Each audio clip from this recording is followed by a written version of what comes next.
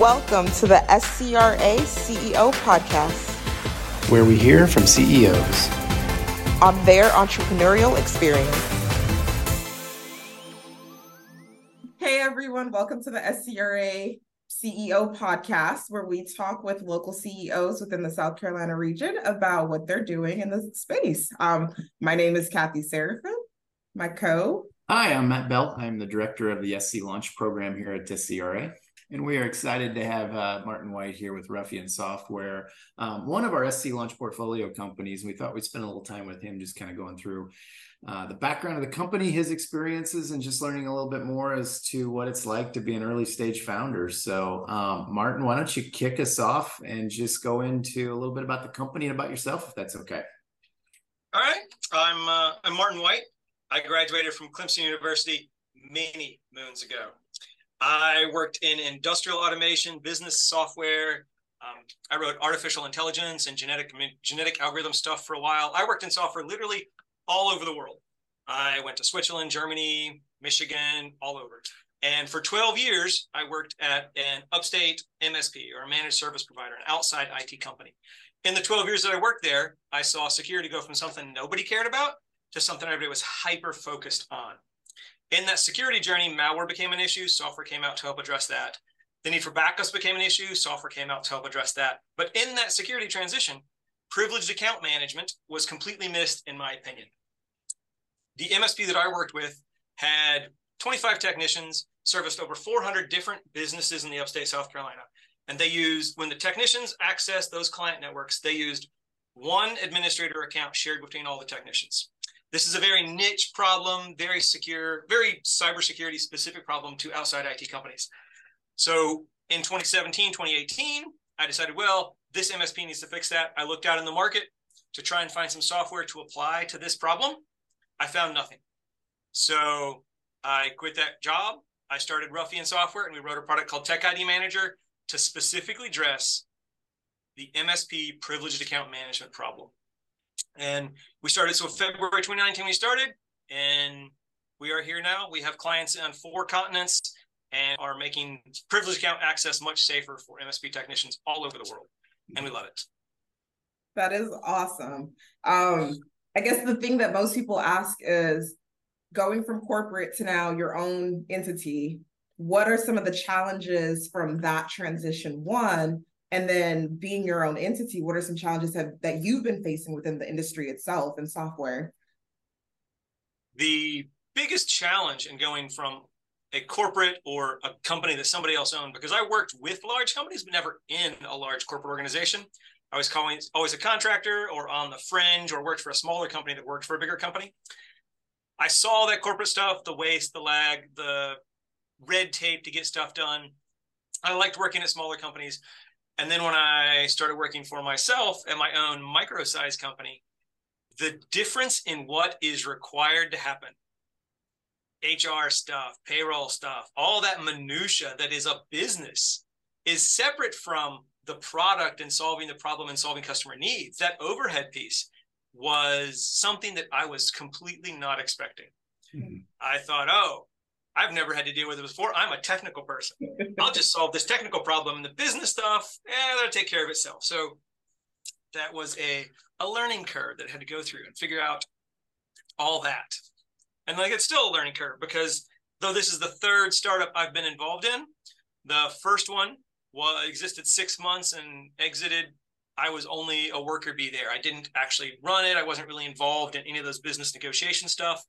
The second startup I was involved in was me and 2 other engineers.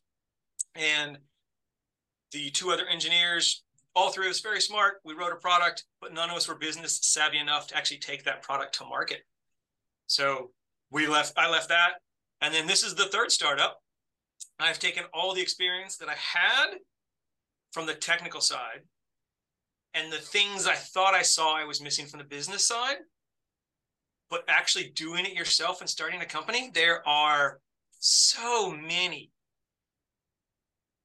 roadblocks, things you'll trip over, roots on the trail, whatever you want to call it, that just jumps up and grabs you. And you're like, oh, today I can't improve the product. I have to figure out how to get health insurance. So those were the biggest challenges. So going back to the beginning, you identified an issue that you thought might have potential. You probably spent a little time investigating it, but at what point what was the process, and what point did you realize that, oh, I've got something here that might turn into a startup? It's commercially large enough that I can take advantage of the situation to actually build a company to solve that problem. So I saw this poster, I don't know, 6 months ago for the first time. And it said on the corner of another founder's office on the wall, big giant poster said, "We did this because we thought it would be easy." And that thought part was bolded. And that I just thought it would be easy. Oh, I can write the software. People will just come by it. On the day that I quit my job to start this company, you should have seen the financial projection that I had. It was, in a year, I'll have 1,000 clients. People will just beat their way to my door for the better mousetrap. That's not the reality of how marketing and sales goes in a startup company. One of those roadblocks and things on the trail, using your words, that you discovered and had to overcome. Yes. Yeah, because just because you have a better product, people have to know. First, they have to know about it. And then there's the whole marketing journey of earning their trust and all that kind of stuff. That is repeatable between startups, and is something that SCRA particularly has been really helpful with, in introducing me to the right people to learn that piece of a business. The technical piece I got, but that business piece is where SCRA and Next and all those other people have been very helpful over the course of the last year. Yeah. Do you want to talk more about that experience that you had with SCRA? The one support, getting the business support, but like, what other ways do you think that we've been able to kind of marry this partnership to be able to help you excel and grow and be the business that you are today? Yeah, sure. So it all starts February 2019. Like I said, I started the company. I bootstrapped it. I got my first client in August, started growing. I've grown since then and reached profitability at a point a couple years ago, or a year and a half ago. And I was having dinner with a good friend, and we're just chit-chatting about life and business and AI and all the things in the world. And he said to me, just kind of out of the blue, the biggest advantage that a company has starting in the US is the access to easy capital to grow faster. I remember that sentence very specifically because it was, up to that point, I had never considered taking money, investment money, and that kind of stuff. I was just spending my own money, getting to making money. And then as I grew slowly, I was going to invest that money back in the company and grow. But this, David was his name, his statement really made me think that is true. If I could go ahead and hire another salesperson, another developer, that would really accelerate the growth of the company.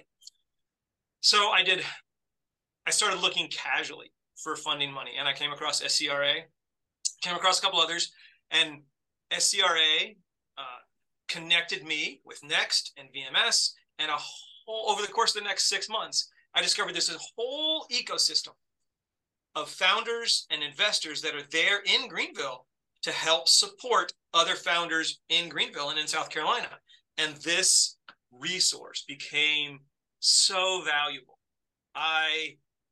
All the things that I talked about at the beginning, the things that I was missing, those roots in the trail, the roadblocks, those all got pointed out that I had hit and not even know I hit, and the ones that I was going to run into. So it's been a phenomenal learning experience being as part of that ecosystem, learning from those people, meeting meeting other founders. I'm now part of the VMS mentors group because of meeting SCRA. And that is phenomenal. I meet with a regular group of mentors, and they say, hey, they are older guys that have all done this before, and women. And they're like, hey, this is something you might run into. This is something you want to consider. Like, just very high level and even detail things on the business front that they help. This is the best way to put it. It helps. And the ecosystem is phenomenal. I love being involved in it. Yeah. So for the next stage of your journey, what are some of the roadblocks that you're starting to identify, that you're starting to say, this is something I got to focus on, here's some expertise I need? Kind of, what do you see going forward as the evolution of your growth, not only for the company, but for you as the manager of the company? When I started this company, there was nobody else in the marketplace doing this. I was the Tech ID Manager was the only company that privileged account management specifically for MSPs. There were a couple other privileged account management and privileged access management products, big ones, enterprise level stuff, but they didn't scale out. So I started advertising, started educating the marketplace, and because of that, some competitors have come up. And these competitors are way more funded than we are. So how do you compete with people with more money? How do you compete with people who have already done this before? They've already run on all these roadblocks.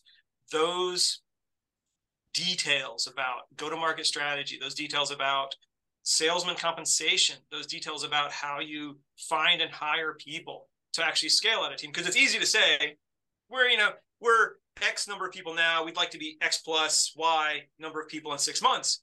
But how do you find those people? How do you make sure that those hires are good hires? And that gambit of, well, you hire by gut feel, all the way to, well, you do 15 interviews and a personality test and you make them work for a month for free. There's a wide range of suggestions on the internet and from people on how you hire somebody. So like having some advice on how to hire for my company is one of those roadblocks. How to go to market, how to find clients, how to do compensation. All those business things are those things that people help with that I love. Yeah. Does that make sense? It does. It does. I know founders who have struggled with that hiring curve too. One of the things you see is as you start your company, the hiring needs pivot essentially as you scale your company. So it's finding one, individuals that can grow with your company, but then two, knowing when to release the ones that no longer align with the vision, and how do you bring on the new ones that can align with that vision? And I've heard that from other founders. So I'm curious, within your journey since 2019, have you figured out maybe like a secret formula, or have you like discovered my hiring red flags versus my hiring green flags? What would you have done differently when you decide, all right, this person doesn't work anymore, it doesn't align, how do I let them go in a manner that's effective? And then how do you bring on new people? Because I think that's going to be a challenge too, on like, how do you identify good candidates that align with your vision? Yeah, the biggest piece there are two things. One, company culture. Like, as long as somebody has there are all kinds of people with skill. Yeah. But to find somebody that matches your company culture, especially for a startup, a small, where everybody wears multiple hats, where you're doing multiple things, company culture fit is so much more important than anybody ever says. Yeah. At a corporate environment, culture doesn't really matter because they're all big, they're all slow, there's red tape. But in a startup, a small company, culture matters so much more. As long as you have the skills, culture is what's important. And even I talked to some founders who are successful, and they said culture is more important than skill set.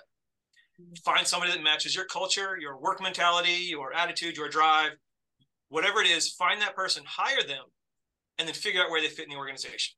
And as long as you don't overload one particular skill set, hire the people that fit your culture is more important than people that fit the skill sets you need.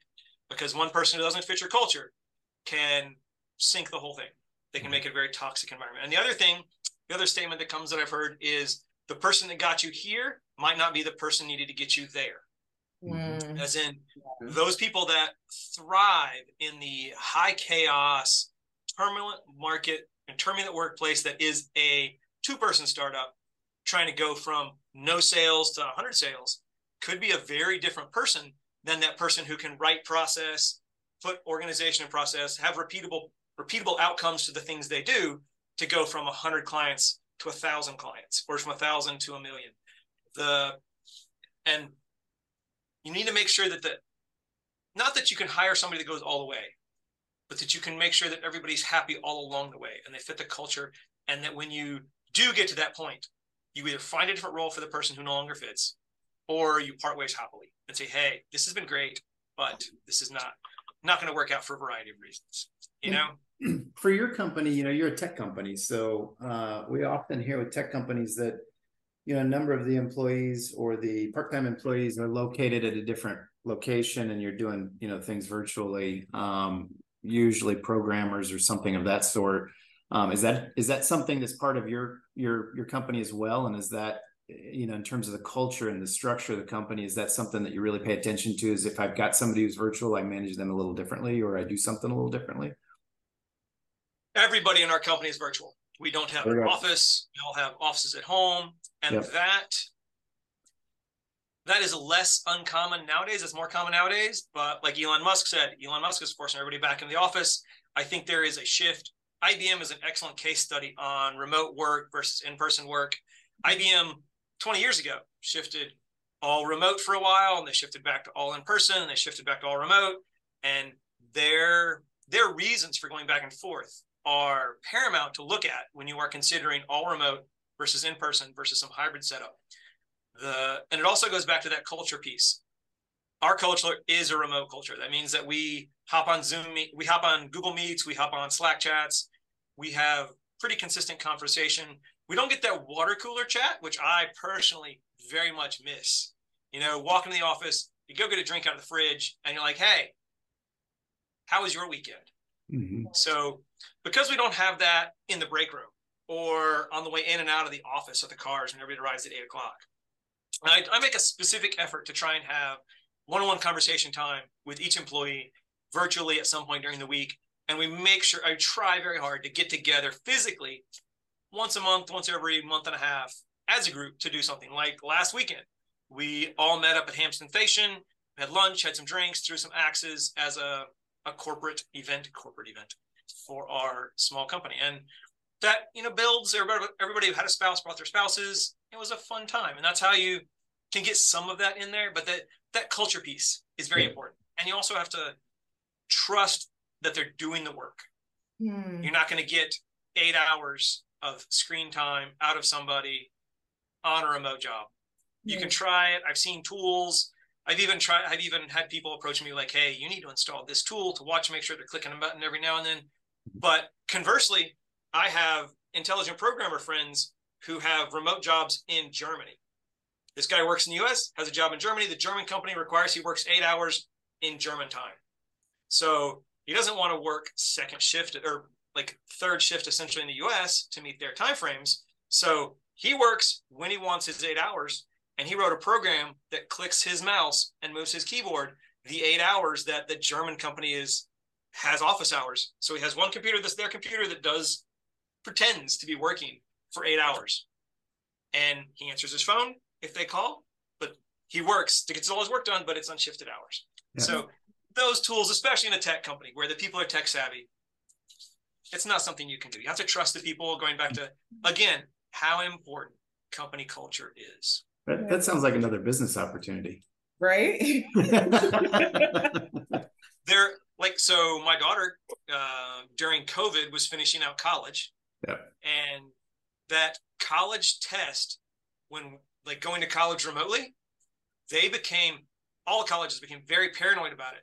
Tons of software came out insofar as her laptop had to have the camera running during some of the tests, looking at her, and they used facial recognition the entire time she was taking that test to make sure she was looking at the screen and not looking off to the side. Oh, wow. And unbeknownst to me, she was sitting in a room doing whatever, and I walked in and was like, hey, I'm going to make some tea. Do you want some tea? Because my daughter and I share tea all the time. We love it. And she's like, go away, Dad. I'm taking a test. I can't look away from the camera. Wow. That is traumatizing. I feel for the kiddos that had to go through their collegiate experience virtually. I got the later end of it. So I finished my last 2 years during the pandemic, and it's a different world. The experience is so different. You come out kind of feeling like you were cheated a little bit from that college experience that was promised to you. So props to her, kudos to her. I'm sure she's doing great following all of that, but that is super traumatic. So that business opportunity for making sure somebody's sitting at their computer and working, there's a ton of people out there trying it, but all of them it actually relates back to the problem that Tech ID Manager solves in such a unique way. Tech ID Manager solves a privileged account management problem or an identity management problem. Okay. How do you prove that somebody on the other side of the keyboard is who they say they are? You have a username and a password to get an account. You have MFA. multi-factor authentication. So something there's something you are, something you know, and something you have. Yeah. Password is something you know. Something you are is like biometrics. Something you have is like a key or something like that. So the MFA is a second token. How do you prove that that person is that person? Becomes paramount to cybersecurity around the world, especially now that we're like all working remote. Yeah. And outside IT resources remote into your computer and fix something. How do you prove, like the MGM hack that happened recently, where MGM had paid the $10 million ransomware fine? The root of that was AI voice generation that tricked a help desk technician into resetting somebody's password when it wasn't that person talking. It was AI voice generation. So something that their voice is no longer truly valid for that second factor of authentication. That was my next question. With everything with like deep fake and all of these different new ways to phish, like, do you have advice, one, for the novelists who are like, I've never dealt with this, I don't know what to do on this. How do I protect myself, my loved ones, as well as like my corporate entities from having an experience exactly like that? Like, what do you do? There are a myriad of cybersecurity frameworks: SOC 2, PCI, HIPAA, NIST, CMMC, ISO, Essential 8 in Australia, Cyber Essentials in UK and Europe. The best thing that you can do is pick some cybersecurity framework. CIS is a good one to start with because it's prescriptive in what it says to do. Pick some cybersecurity framework and don't look at it as the set of check boxes to complete in order to be safe. Right. That's the wrong way to look at it. Look at it as, here are a bunch of things that people who have been breached said, oh, it would have been better or it wouldn't have happened had I done these things. So don't look at them like, when it says MFA on all admin accounts, don't look at it like, oh, we need to check that box that says MFA. We can just put this shared cell phone over here and all these people can look at this cell phone when they need be. No, think of it as in, how do I actually protect each account? When it says, well, you got to have backups. Well, don't just install some backup software, let it run its backup and forget about it.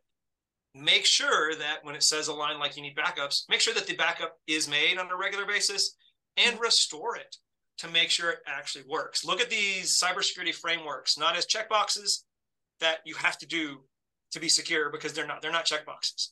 They're guidelines from people who've been there and been damaged by it.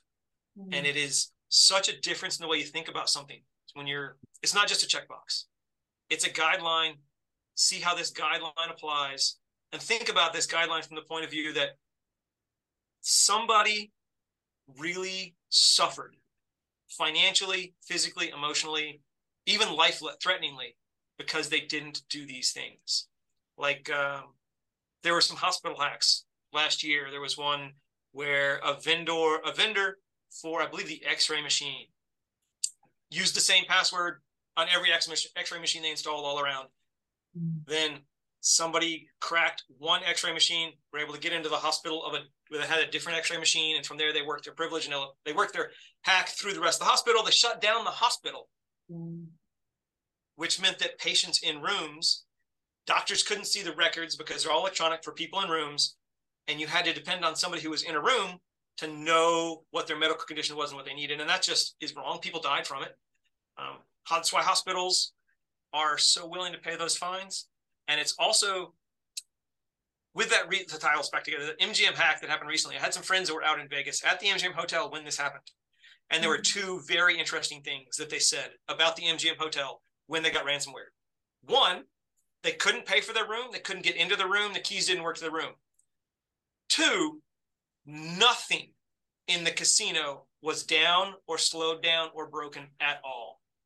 Paying money to the casino, getting chips in and out, all the vending, all the game machines, that entire piece of the business was completely unaffected, because that's where the casino actually put their cybersecurity resources, was where the money is. Room access was an air-gapped, different system, doesn't matter. They didn't care about that piece, so it got breached. The piece they cared about, they protected.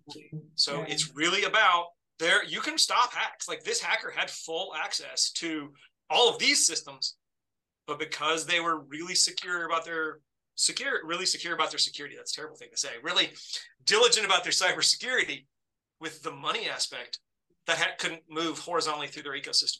It's all these hacks are stoppable if you have, one, the money, and two, the manpower and time to put into it and do it, and three, the diligence to continue to do it. Like, I saw this interview many moons ago of a terrorist who got caught trying to take down a plane with a bomb. And he said, the US, he said about a bunch of bad things about the US, but then he said, you have to get lucky every single day, every single time you're trying to stop people. The bad guy, he only has to get lucky once. Yeah. So the hackers are the same way. They only have to get lucky once. Yeah. But on the red team side, on the blue team side, you have to be persistent and diligent all the time. And there's tons of software out there to help you. There's virus software, there's malware software, there's backup software, there's privileged account management software. There's all kinds of software to help you, but you have to actually use the software. Yeah, got to be intentional. Yeah.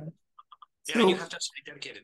You mentioned go-to-market strategy. You know, one of the challenges of the cyber sector is there's a lot of great metaphors, or real life situations, actually, not even metaphors, but examples is a better word, for events, significant events. The oil pipeline shutdown here in South Carolina would be probably one of the bigger ones. But how do you go to market and convince corporations to buy services to prevent things like that? That's always a challenge, and it's almost like buying an insurance package. It could happen or could not, but I need you to spend some money on it. How did you grapple with a big issue like that as a startup? Because you've got a limited budget, limited capability to get your voice out there, but this is a big problem. This is the problem you're trying to address. How'd you do the go-to-market strategy around it? The biggest thing we've done is try to educate people. The MSP, the IT companies, are very open to listening in two situations. One, they have a breach. The moment they have a breach, or they know somebody that has a breach who's close to them in the same peer group, something like that, at that moment, they are very open to listening, and they're doing internet research to find out how to fix this so it doesn't happen again or it doesn't happen to them. And the second time that they're very open to listening to something about specifically Tech ID Manager and Privileged Account Management software is the first time that they hire or fire somebody that they don't know. The first time a company hires somebody, a technician, and is going to grant them access to all of their client networks, and the access that they're granting is sufficient to destroy every one of those companies, that is the point that they're like, oh, I need to think about this. I can't just willy-nilly give this away. And then when that same person who they don't know, when they fire that person and they walk out the door, they think, how much access is that person walking out the door with? Does that person remember a password that can get them access into one of my clients and wreck that client because they're vengeful? They're a bad actor. They think they were cheated out of this job. They don't like me anymore. That bad actor or disgruntled employee situation is something that a lot of companies don't think about, especially MSPs when they're small and they're growing and like they're just adding people, adding resources. But the first time they fire somebody, they're like, what access did they take out the door? So do you in your go-to-market strategy, do you highlight those issues and use them in your marketing material, or how do you bring those to the forefront so a company can either identify with one of those situations, or the company looks at the list of situations and said, okay, this is relevant to me and I'm willing to address it? What's your go-to-market around that? So that particular thing is FUD, fear, uncertainty, and doubt. We try not to do much around FUD, but when on the internet, in a Reddit forum about MSPs or Tech Tribe or a Facebook group that's specifically about IT companies, when something like that comes up, they're like, hey, we just fired this person. What do we do about this? We definitely inject ourselves and say, hey, hi there. We are Tech ID Manager. We solve this problem and a bunch of others that you're having around privileged account management. So our go-to-market strategies, one of them is specifically to use that educational moment and go into the places where MSPs are talking. internet forums, specifically Reddit, TechTribe, Facebook. There's a bunch of other internet forums we talk in. And say, when they're talking about those things, be like, hey, we're here. Just real quietly, poke ourselves in. We're not salesy about it. We're not like, hey, we have the best product ever. Come look at us. We're like, hey, we can help you address this next time it happens. We'd love to talk to you more. Yeah. Yeah. So it's real subtle, real gentle education and announcement that we're here. Yeah. Coming from like the MSPs, how did you create a persona of the ideal target person that you would want to sell to? Or do you think would be a really good client for you? Because as an individual, you've got to be intentional about the different people that you engage with, but also too, giving yourself that value proposition to stand away from everybody else in the same space, you know? Yeah. So I worked at an MSP for 12 years, and that MSP went from 6 people when I started to 30 something people when I left. So I personally am very intimately familiar with the size range of all that medium to the small to medium size MSP. Mm-hmm. And I have worked in with corporate IT organizations that are, 50 to 100 people. So like I'm intimately familiar with the size of organization that needs what they need. And since I was there for 12 years, I saw this problem. I was like, I could solve this situation. It also needs this, solve this. It also needs to solve that. So I took all of those, what I knew, and I packaged together with a specific target of a company size and a specific feature set that really said, hey, you're my client. I want you to work. We do work in sizes outside of our ideal customer profile, but we know what it is and we target them.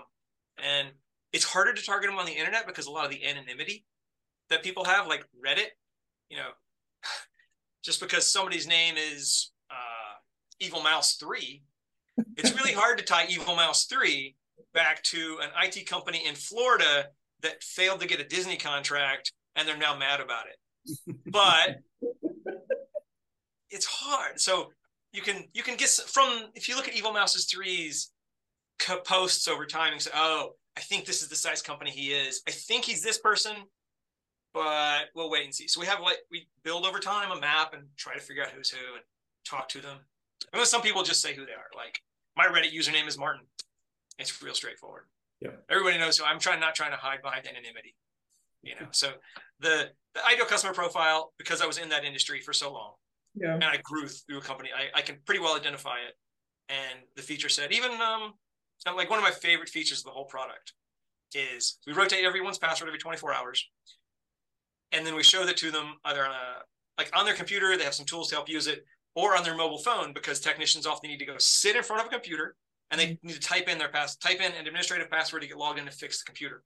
Mm-hmm. Well, if you have a 30-character, fully random password, you don't want to type that in, or you're going to get lost if you see it on a phone screen. It's a little tiny font all the way across. You're going to get lost. So one of the features that we have that technicians absolutely love is that in the mobile client, you can click on that password and it changes it to 5-character chunks that are 60-point font that you highlight your way through as you type them in. So you're not getting lost in the middle of the password and that comes from my experience as a technician. I was one point handed a sticky note that had a 32-character password on it and told to go fix this machine at this other company I had to drive to. So I drove there with my sticky note. I stand in front of this machine and I type in this password, character, type it in. And I get done. I'm on the very last character, and there are only 31 characters in the password I've typed in, and I know there are 32 characters on this sticky note. And I'm like, I got to do this again. I don't know which letter I missed. I hit enter, it doesn't work. I have to try again. And I only get 3 tries before the machine locks that account out. And then it's a real problem. So in addition to identifying the ideal customer, I have some very specific experience as being that ideal customer that helps make their job easier. And they love that. One of my pet peeves is Zoom on my mobile phone when it doesn't carry the password through when you dial the number. And then you got to go back and look at that. It's like, why can't it be 4 digits? But it's always 9. And you got to sit there on your phone going, okay, what? Back and forth. What letter, what number was I on? So, going back and looking at, where you're at now versus where you were, I'll give you the choice. What's the one or two things that you feel like you really did right in terms of putting this together and working your way to, the market and the execution within the market? Or what are the one or two things that you wish you had done right?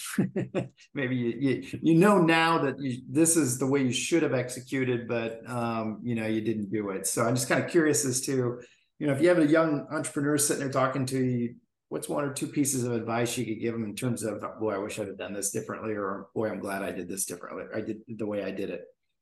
I'll actually answer both those because they're real fast. Sure. One, the piece of thing that I did right that I would tell everybody else to do is we hired a social media person who her entire job is to look at internet forums where IT technicians are and inject our name when they're talking about something that's specific to us.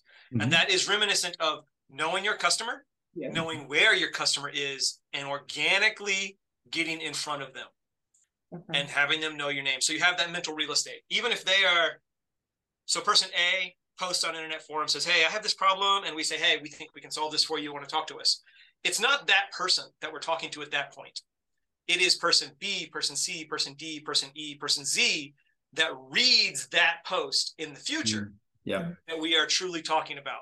Like a one-on-one conversation that has no persistence, but an internet forum conversation has persistence. So use the internet, know your customers, know where they are, and know the attitude they have about being sold to them, and get in front of them with the attitude that they accept in the places they accept it.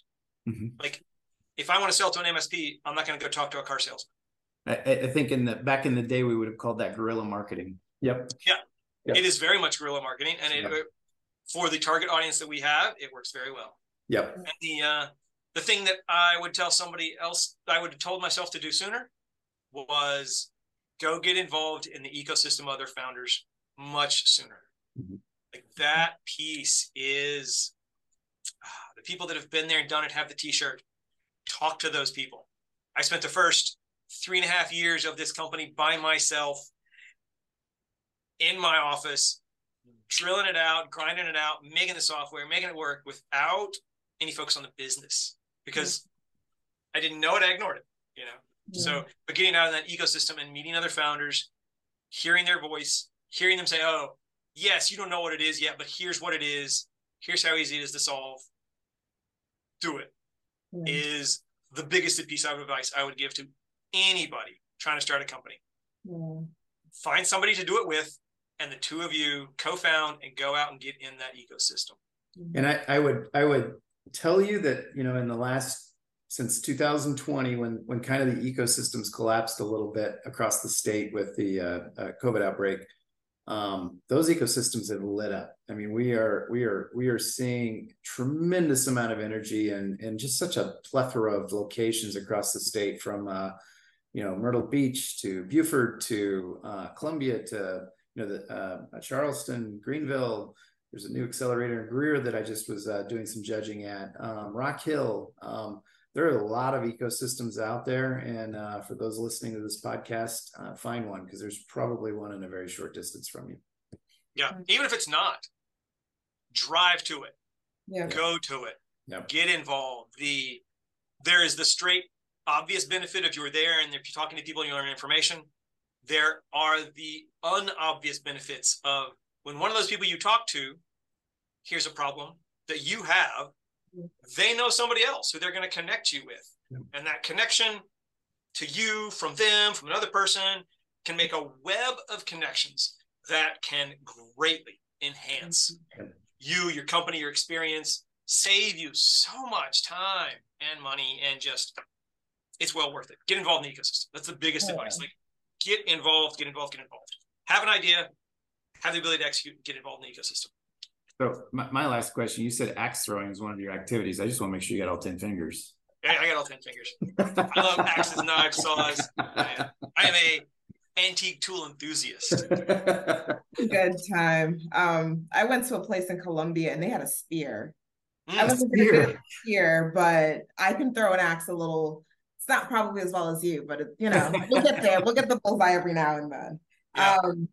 I think the last thing, how do people find you? Where do they Yep. find you? LinkedIn, Instagram, Snapchat, X, because I don't think it's Twitter anymore. No, it's called X. X. TechIDManager.com is the most obvious way to find us. TechIDManager.com. We're on Facebook. We're on LinkedIn. If you search for Tech ID Manager or Ruffian Software, which is the name of the company, Ruffian Software. Shh. That's the name of the company. Tech ID Manager is the company, or is the product. Either of those, you search for us, you'll find us. We love being out there. All right. Check us out. Request a demo if you're an MSP or a technician or IT. We'd love to show it to you in more detail. Martin, we really appreciate you taking the time today, and we've enjoyed talking to you, and we've enjoyed working with you. So I look forward to seeing you in events here in Greenville over the next couple of weeks. Yep. There's one on my calendar for next week to drive down there. I'm super excited about it, Matt. Yeah, perfect.